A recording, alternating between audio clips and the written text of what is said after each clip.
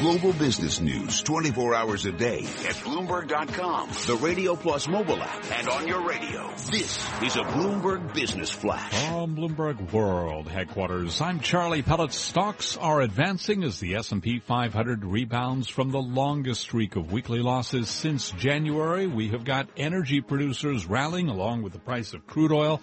West Texas Intermediate is higher now by 3.3%, back above $47 a barrel, $47.74 right now on WTI. That is a gain of $1.53.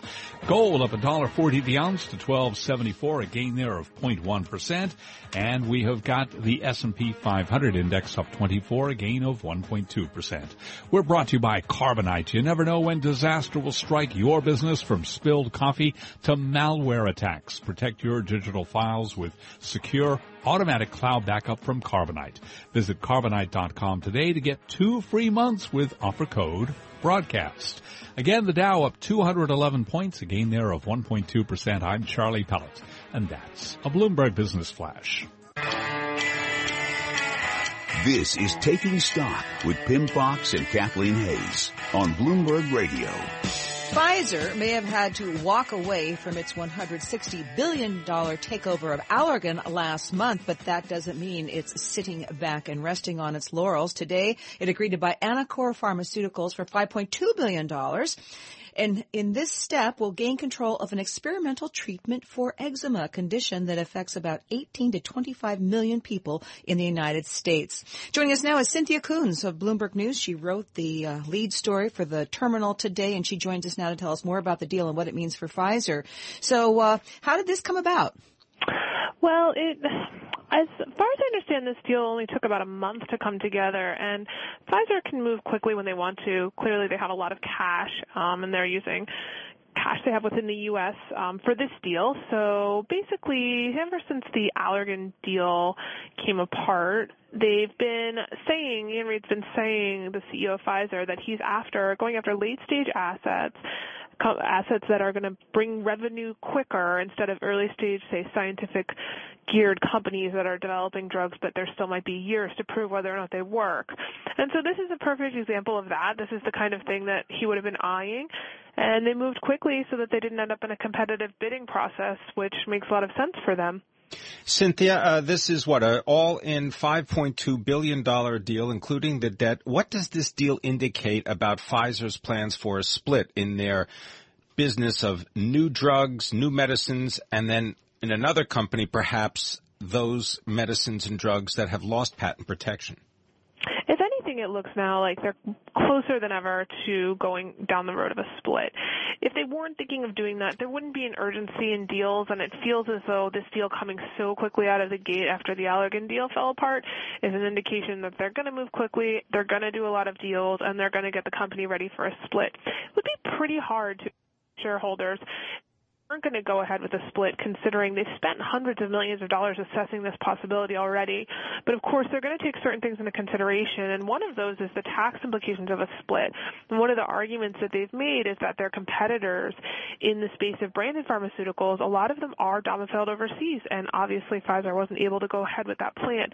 So they're going to look at things like that when they decide whether or not a split is viable. But doing a deal like this just indicates that they're trying to bulk up the innovative side of the business so that they have the pipeline and the approvals coming down the track, ticking over in the next couple of years to be a competitive company on their own as an independent, innovative company. Eczema, toenail fungus, how important are these to Pfizer? How big are these markets potentially? Well, eczema is a very large market. This is specifically a treatment for atopic dermatitis. And if it's improved, this is a very competitive segment, but if it's approved, it's going to be for the mild to moderate category, which is pretty niche, and that's where Pfizer could make a mark with it. Of course, they're going to have to prove to dermatologists that this is the drug they need to use for this. They're obviously using other things right now, and so this is kind of going to be carving out a new category there. And so to some extent, some analysts have said, look, it's probably more like a $1 to $2 billion in sales kind of target for this drug rather than $2+ billion. But Pfizer's a really strong company. They have a long history of trying out new drugs, and they can do this. They just have to convince dermatologists that this has got to be the kind of standard of care for a new patient population. Thank you very much. Cynthia Koons, a Bloomberg healthcare reporter, telling us about Pfizer and their acquisition of Anacor. Shares of Pfizer up about 0.5% today. They're up about 3% so far this year, and it pays a dividend of 3.6%. All right, let's turn our attention now to the energy markets, with energy prices moving higher right now. The benchmark West Texas Intermediate contract, taking a look at the month forward, is up more than 3.25%. Here to tell us more, John Kilduff, founding partner of Again Capital. John, always a pleasure. I wonder if you could comment on the report that Goldman Sachs has said that the global glut of crude has turned into a deficit. Do you buy that? They're a little ahead of me on that conclusion, Pimm. Always good to speak with you as well, by the way. The numbers don't quite add up that much. I think there was a little overshoot in terms of how much Nigerian oil production has been lost over the past couple of weeks here now. The Nigerian oil minister was on the wires today saying that they're pumping 1.4 million. And I have to say, it's not very precious oil either. This oil was sitting on tankers better part of this past year looking for a place to sell into. So, it has spiked the market, but you have to take a hard look as to how valuable this oil really is. So you have long been arguing that the bottom in oil had not been actually established. Do you still feel that way? We've been traded in the mid $40 a barrel for some time now in West Texas Intermediate. Yeah, I mean, we're obviously, a good ways away from where we were in terms of the bottom at this point. But when you look at these, we've strung together some significant supply disruption events that were outliers. So the Kuwaiti oil worker strike, this tar sands fire, this situation with Nigeria. And, I think part of what's propping prices up a bit is a strong demand outlook that I don't see necessarily playing out, particularly as it relates to the energy-intense Asian economies led by China. The data just keeps being poor every time one of these countries like Japan, South Korea, or the Chinese report. So I think the demand side of this equation is not going to hold up. And then if the supply situation proves to be transitory through some of these instances that we're going through, we'll be back in the soup again pretty easy. Can you make any comment on any production outages that may exist in places like Canada, but also across the ocean in Libya? Well, the Libyan situation is very interesting. It keeps evolving. I think the deal that Secretary Kerry announced today is a big step, and actually there is going to be a loading now again to a cargo in East Libya. So that is a switch that's just ready to be flipped. Now, the two sides there have been fighting, intensely with each other, denying the export of oil there. But if that ramps up, which it easily could, that's going to be another factor for this market. Now, the one supportive outage, Pimm, is down in Venezuela because they are on the precipice of an economic implosion there. Schlumberger's pulling out.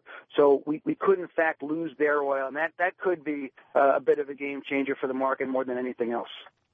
Has China's economy and the slowdown there been completely priced into the market now, the oil market?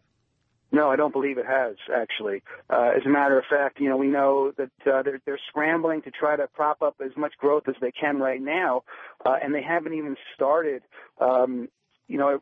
rationalizing their steel industry.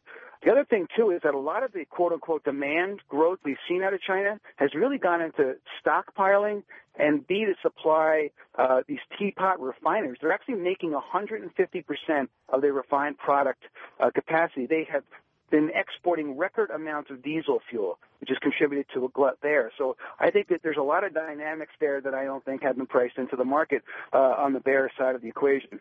John, of course, you've taken note of Sandridge Energy and its filing for bankruptcy protection. Are we going to see more of these bankruptcies in the United States? We've had quite a few now, and Sandridge is obviously pretty notable. But yes, I do. I think that there's still more to come, and I'm still waiting for some deals to be struck here because I know that the rich, I keep saying during this whole thing, the rich are going to get richer, Pimm, and that there's some good values. The one thing we can take heart in as Americans and consumers is that these assets will obviously, through the bankruptcy process, will be repriced. So it's not like they're going to vanish into thin air to be lost forever. The infrastructure and all that's still there. It's just that now, hopefully, these new companies that emerge will be able to produce oil at new, lower prices, which should be good for everybody. Are you surprised that Goldman Sachs was surprised by the sudden oil market turn and the glut vanishing? I guess, these are in the energy market, Kathleen. I've talked about this space for over the years now.